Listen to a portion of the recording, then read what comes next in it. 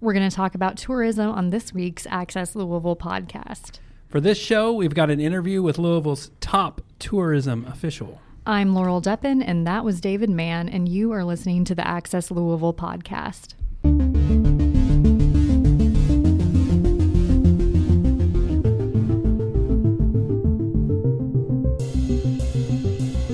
Thanks for joining us. Access Louisville is a weekly podcast from Louisville Business First. Each week, we bring you the latest news along with plenty of sharp opinions on what's happening here in Louisville, Kentucky. This week, we have Shay Van Hoy. Hey, everybody. And Michael L. Jones. How are you doing out there? All right, well, let's just go ahead and get started. So, Shay, you just did an interview with Cleo Battle. Tell us, who he is and what Louisville tourism does. Yeah, so we're starting some new additions to the podcast, some executive interviews, and based kind of around a story I wrote in the last couple of weeks. I decided to get Cleo on the podcast via an interview.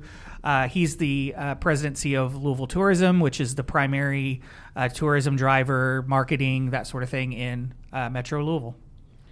I know you guys talked about convention business in Louisville.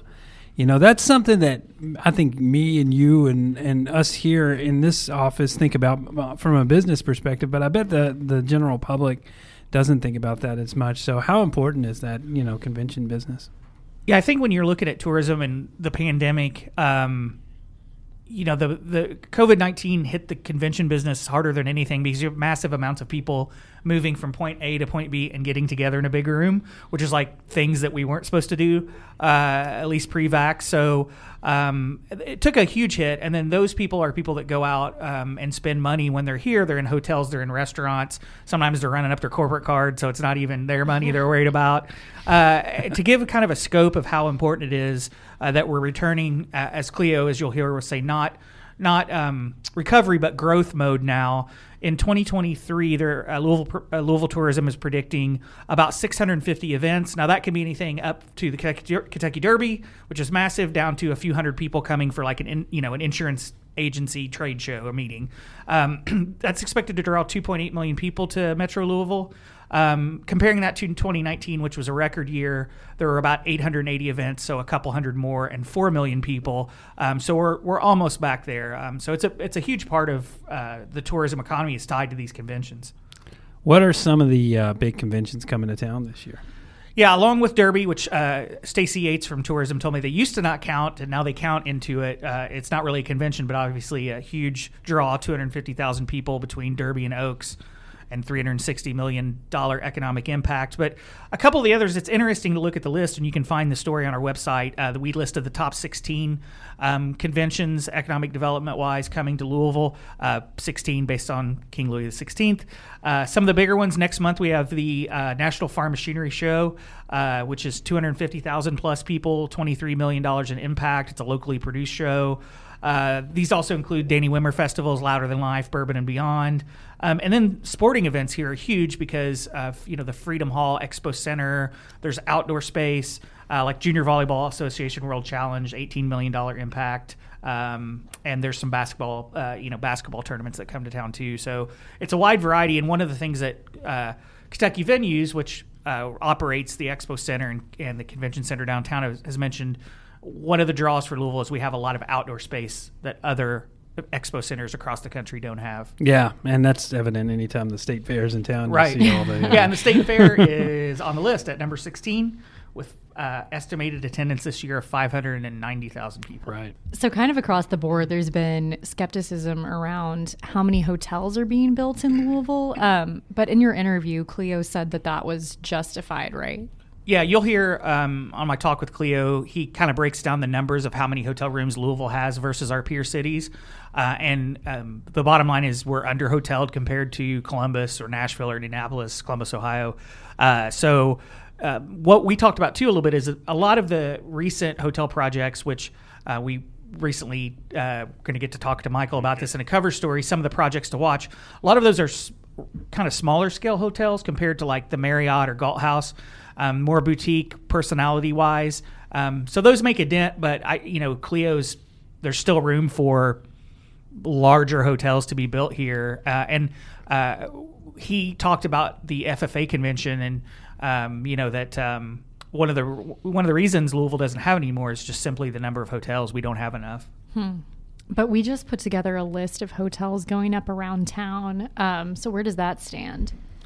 Yeah, I'll field that one, and I'm pinch hitting here for Ellie Tolbert, who's usually on the show and is on the spot with a lot of these hotel details. But we put together, as part of Michael's cover story, I put together a list of 4 hotels to watch in 2023. I'll run through those. Dream Hotel, which is on Main Street, that's a $100 million project, 169 rooms. Hotel Genevieve, which is fun to say, even more fun to spell. That's on Market Street, near Rabbit Hole Distillery. That's a $30 million project at 730 East Market. I mean, obviously, I think Rabbit Hole's on like Jefferson, but it's kind of on the rear of that. And then there's Canopy by Hilton, which is a $60 million project that is also on Market Street, but it's a little closer to downtown. That's at 2nd and Market, where the former, it was a pawn shop. Yeah, it was like an Action Loan. That's what Action it was. Loan, yeah. Action Loan. Which sounds like a... It's like a bad Yeah, it does. It's like a Steven Seagal as a banker. Action Loan. Or like the Loan Cannon commercial. Yeah, exactly. I don't know what they were thinking with the name Action Loan, but it's there in that building that's called Canopy by Hilton, or it's going to be replacing that building called Canopy by Hilton. And then Tempo by Hilton, which is the sequel to Action Loan, I think. That is at 710 Jefferson Street. That's near Liberty Green. And that's about $115 million project. So there's movement. Yeah, there's a bunch. Yeah, there is a bunch of I love when you use the word under-hoteled. I think that's a funny one. Tourism. Is that a real word? No, that's a made-up thing that tourism people say. But we are under-hoteled. I know what they mean by it, though. It means that they don't think we have enough hotels. Right. So. It's pretty straightforward. Yeah, exactly. So, Michael, we've kind of been, queuing you up to talk this whole time. Right. You recently put together this big story about the new hotel district. So, give us the Cliff Notes. What's going on? All right. Well, back in December, the Metro Council passed this Greater Louisville Lodging Management District. And basically, hotels with more than 51 rooms are taxing themselves, or their guests. They're adding a 1.5% tax to the bed tax, and it goes into this fund. There's a board created, and they will decide what this money is used for, and it's supposed to be for activities that are going to put heads in bids. And one of the things, I talked to Councilman Kevin Kramer, who he said, with all this tourism, all these conventions, because Louisville doesn't have a local sales tax, the visitors aren't really contributing to some of the costs, like the infrastructure, policing, EMS. If someone at one of these conventions gets hurt, they know that the EMS is going to be there. They know that they could depend on it. But we as residents are actually funding that. And so this is a way for it's not going to pay for that exactly, but this money would be used for things like enticements that would get conventions to Louisville. Right.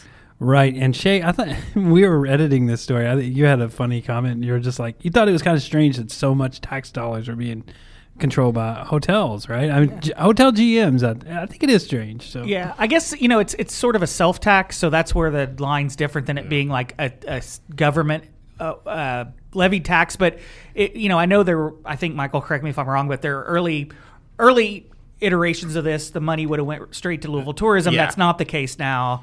which, that kind of opened up other questions. But I think that some of the things that they wanted to do before would have required the state to get involved too. Mm-hmm. And so this way it's kind of like cleaner and can be handled. Right. It gets messy when the state has to get involved. I think $4 million is what they're expecting to come out of this. Yeah. Annually, I think. Yeah. So. It's just interesting that there's this pile of money that people will be, to me, that people from theoretically out of town will be putting into this, pot of $4 million, let's say, and then the hotel GMs are deciding how to spend it. Yeah.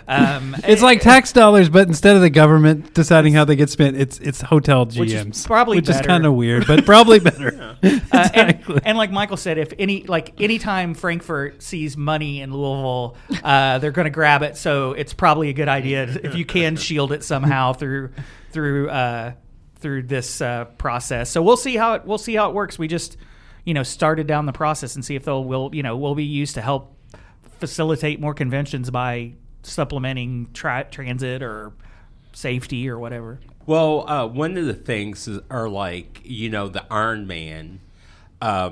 They wanted the city wanted the Iron Man organizers to help pay for the cost of security, and Iron Man said, "No, we're not doing it," and they left. Yeah, we can go to another city where they will pay for that. So this pool of money could be used for that. It could be used for transportation. If somebody wanted to come here and they had people at different places and they needed help with transportation, that's what this pool of money is. But it has to be something that directly impacts the hotel. Yeah. Well, yeah, Michael, and I was going to ask you about Iron Man, but basically, like you said, Iron Man they're always shopping for where they can get the best deal. I tried to reach out because you went traveling. You and Laurel both have been kind of traveling lately, so I was like, I'm gonna reach out to Iron Man for this story and see if they would tell me about why they left. They wouldn't do it. So, but the talk out there among tourism officials is because they can get. In other cities, they can get the city to pay for stuff like security, which Louisville wouldn't do. So I thought the Ohio River scared off the swimmers. Maybe also, I would think I would be afraid to swim in the Ohio River. And the future farmers comes up a lot. I've heard that one too. When I was reporting this story, I think that the fact that it went to Indy and we're always comparing ourselves to Indy, it just hurt. And so people were like, "We got to do something." That was a hotel thing too. Cleo talks about that in the interview. It's just capacity. Yeah. Let's go ahead and hear from Cleo now. Welcome, Cleo, and we're glad to have you on the podcast. Thanks, Jay. I'm excited. I'm excited to be here, and it's always good to talk to our business publication here in Louisville about our industry and the economic impact we have here in Louisville. And I am most excited to not talk about recovery any longer. I want to talk about growth, and I want to talk about growth in multiple channels that we have in our shop. Shay, I'm really excited about our international strategy. When you think about talking about leisure visitation, it's an area that we wanted to jump into in the 19-20 fiscal year, but obviously we know what happened in 20.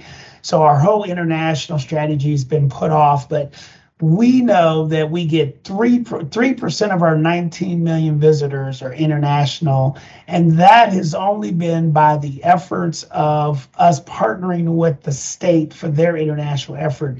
Louisville itself, we have not had our own international strategy. Well, now we do. And we just kicked that off by hosting Travel South International back in November.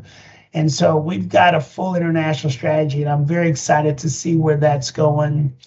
All indications are from most of the publications that I've read is that they expect meeting and conventions to outpace where they were in 2019 and 2023. So I want to make sure we are well positioned to do that as well. And can you talk about, some of it just makes sense, right? If you're going to Europe or you're coming from Europe to US, you're probably going to spend more time because to make it worth your while, not be jet lagged half the time. But could you talk a little bit about why those visitors are extra valuable in terms of the time and money they spend compared to someone from the U.S. Yeah.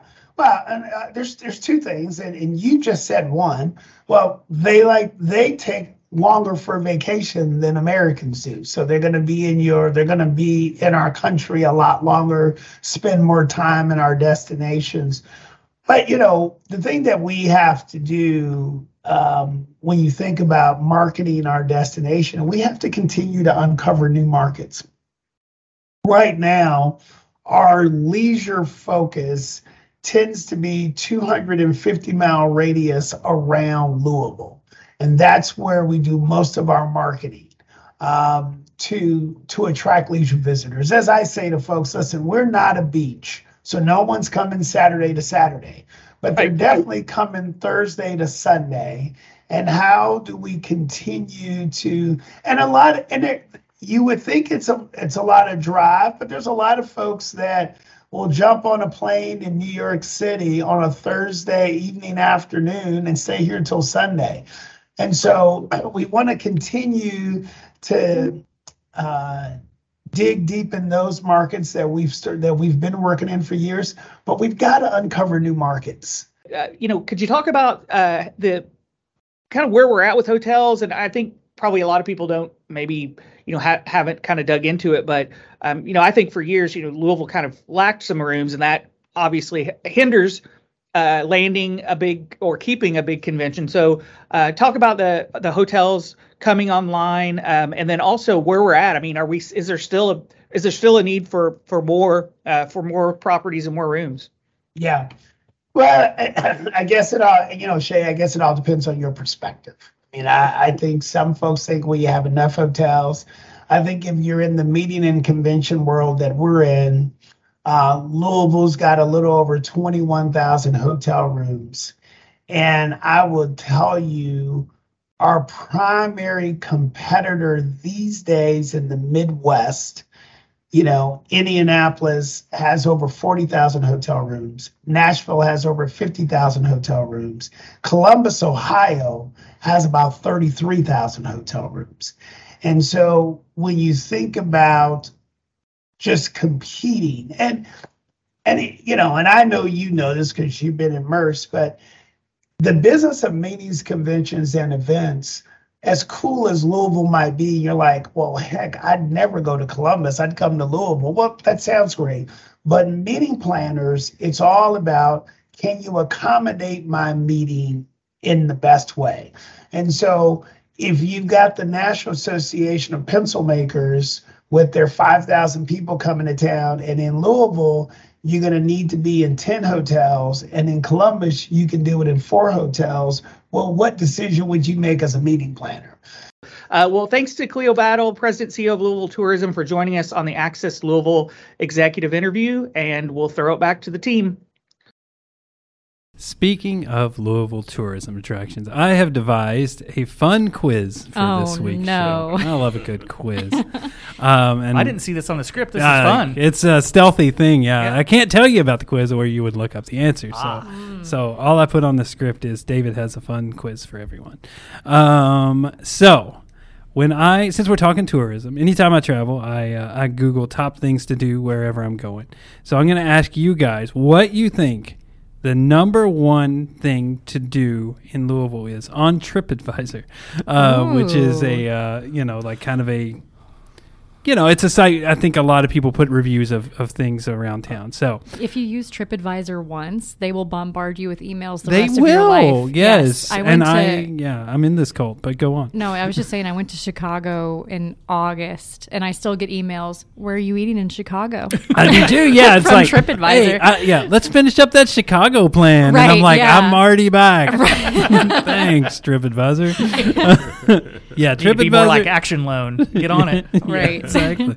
All right. So what do you think the number one top attraction is in Louisville on TripAdvisor? All right. I have a question. Is it so are we talking greater Louisville or just Louisville? Or do you know? Just says Louisville. Just says Louisville. So I'm going to say Louisville area. I'm going to go Cave Hill Cemetery. Ooh. Michael, what do you I think? would say like the Urban Bourbon Trail. Would that count as one thing? I would maybe. Laura, what do you think? Louisville Slugger Factory and Museum. Okay, Laurel was closest. Yes. The number one attraction is the Louisville Mega Cavern. I don't. Maybe they just got really good SEO. Like people type in things to do, and they managed to get up there. Wow. That's cool. It is unique and something that I don't know that anyone else has. like a big cavern underneath the city. That's Man-made with attractions in it. that's has and storage, and it started out as storage, right? Like a It's still storage. Yeah. Still. Because it's massive. Yeah. And Okay. they do also advertise way up 65. Like if you're coming from Indy, you see Mega Cavern signs everywhere. Yeah, and that's true. Goat milk stuff and the hammer. Yeah. And there's a And lot that's of it. That's all we've got. between Mammoth Cave, the Mega Cavern, Marengo Cave. What's the other one in Indiana? Indiana Caverns. It's Indiana Caverns. There's Wyandotte. There's Squire Boone. I think a lot of spelunkers like this area, and that's probably high on their radar. Anyway, number 2, Louisville Slugger Museum and Factory. Wow. Number 3, Kentucky Derby Museum. Number 4, Churchill Downs.